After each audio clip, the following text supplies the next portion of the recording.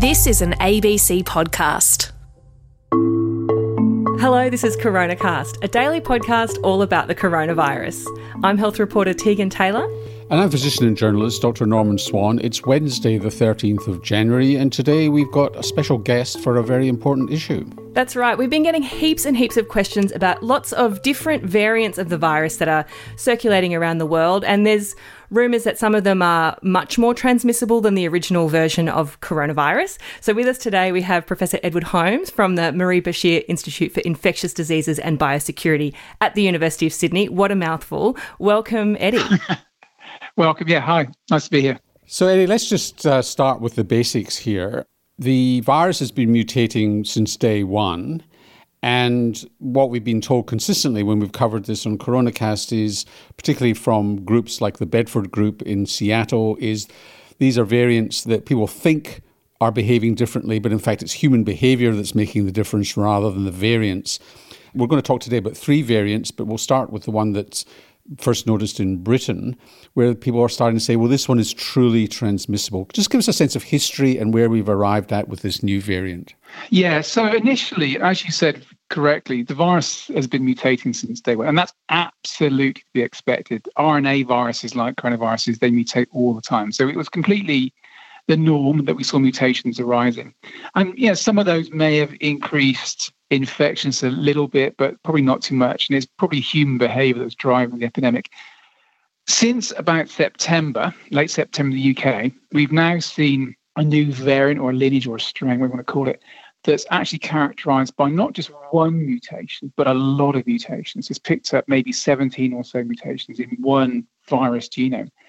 And that particular lineage or strain, that is spreading extremely rapidly. And the really compelling thing for me is it's not just spreading rapidly in itself, but it's replacing all the other strains or variants in the population.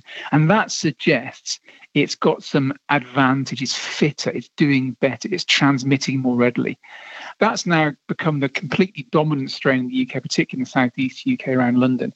And it's now spreading slowly to other countries. Today, I noticed something like 45 different countries have that new variant in it, including Australia, obviously. It's increasing frequency in Ireland and Denmark.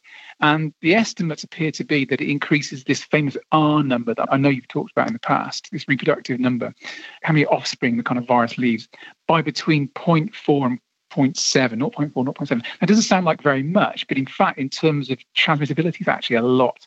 So this virus really does, this new lineage does really appear to be spreading quickly. So it goes from a sense of 2.5, that one person could spread it to another 2.5 people, to well over 3 people. Yeah, exactly. Do we know where it started?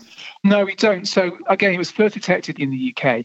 There are a variety of hypotheses about where it might have come from. And I should also say that it may not have originated in the UK, but the UK does so much genome sequencing, they may have detected it first. One idea that's really not proven, but is quite interesting, is that some people have developed what's called a chronic infection. So normally we have a coronavirus, we think about it 14 days or so. Some people may carry it for much longer weeks or even months because their own immune system isn't that good, and that doesn't clear the virus and it keeps replicating in a single individual. If you look at some other viruses like influenza or noroviruses that cause kind of gastric problems, in people that have these weakened immune systems, that get these chronic infections, the viruses in those people can pick up lots and lots of mutations. So there's some suggestion, it's just an idea that maybe that's what's happened in this particular case, but where it comes from is still actually a bit of an open question.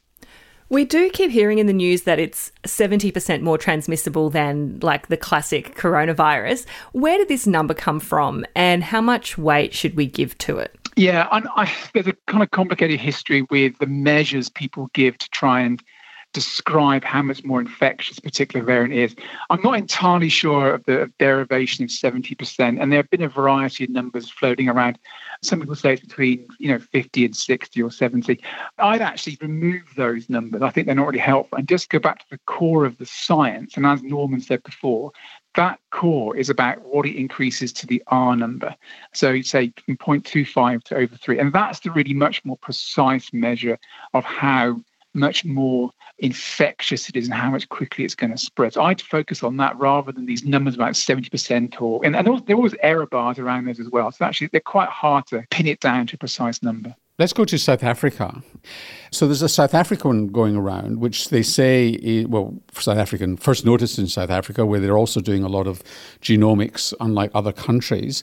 But this one they're saying is more transmissible. And then there was a study, I think last week, not peer-reviewed, which suggested that there's what's called antigenic escape. So when you test this against convalescent serum, the antibodies that are in the blood of people who've had COVID-19, it wasn't very responsive, which is starting to get quite concerning. So we need to add a layer of complexity on that now. And that's not just about the lineage, but about the mutations. I'll come back to them in a second. So in South Africa, it's a different variant. There's a lot less data on the South African one. The UK have sequenced a lot, so there's less in South Africa. And while it's definitely spreading rapidly in South Africa, as far as I know at the moment, there's no really good evidence that it's out-competing anything else or displacing other strains. So that's what the UK picture is. You can't quite see that with the South African strain at the moment. But as you said, there's some evidence that some of the mutations that it has may possibly allow it to evade some parts of the immune response. And now let's talk about the mutations. So both the UK and the South African lineages both have lots of mutations. They have one in common, that what is called the 501 mutation. It's in the spike protein. You discussed that a lot. So they both have that mutation. And that mutation has actually appeared in a number of other locations all around the world. It actually appeared in Australia back in June, July. And in fact went extinct. And went extinct, exactly, because the Melbourne lockdown was hard. That removed that lineage with that 501 mutation.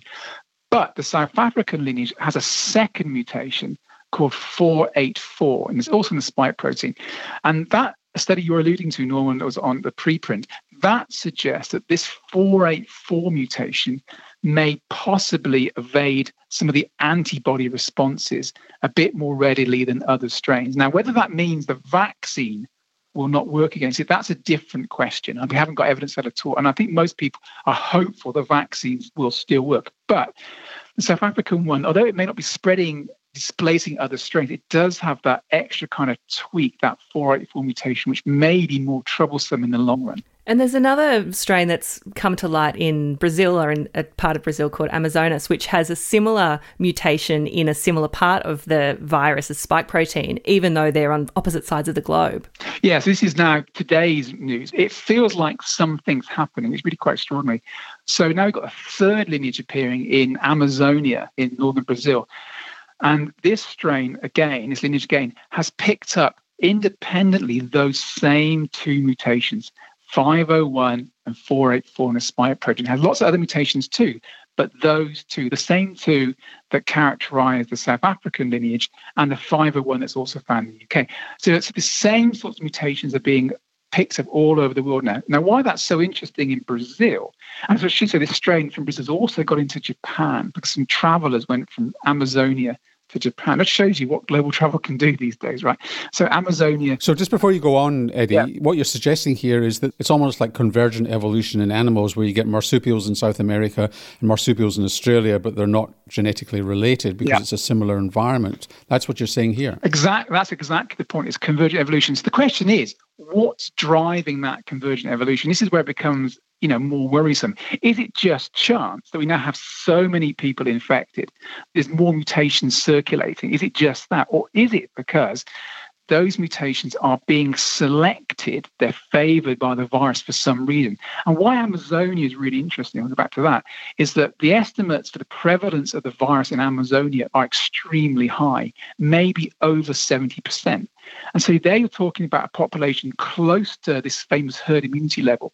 If most of your hosts are protected because they're immune, the virus is going to be extremely strong pressure to escape from that and evolve around it.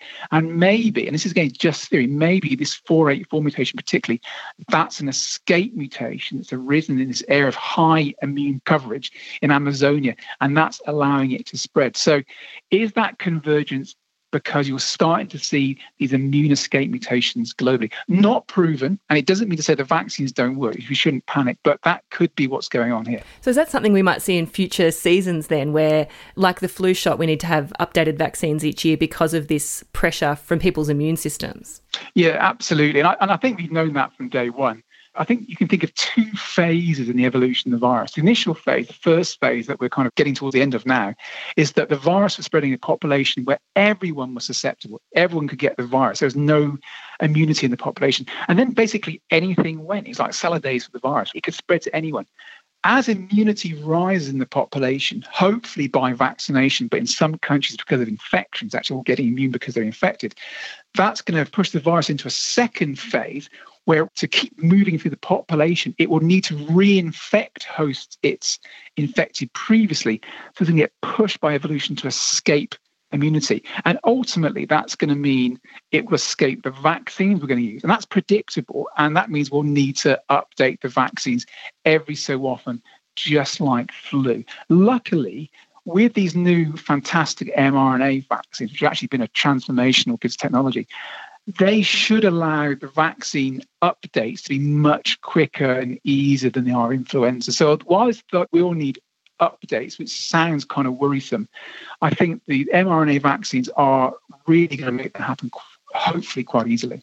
And my final question, Eddie, is given that this virus, obviously, like other viruses, is exquisitely tuned to our behaviour and mutants are being selected by our behaviour and how much virus there is in the community, is the trend in the UK to extend the time between the first immunisation and the second to 3 months going to allow a dangerous window for escape in terms of resistance to the vaccine?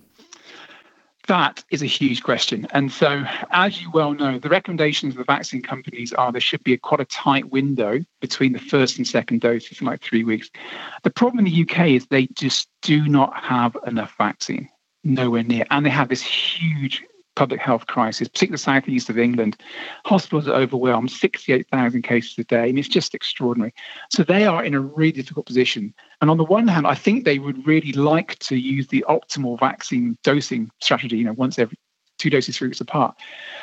They haven't got enough vaccine. So they're in this kind of awful conundrum. What do they do? And I think they're being forced to try and give everyone 1 dose, hope for the best, and come back 12 weeks later and give a second dose with hopefully more vaccine available.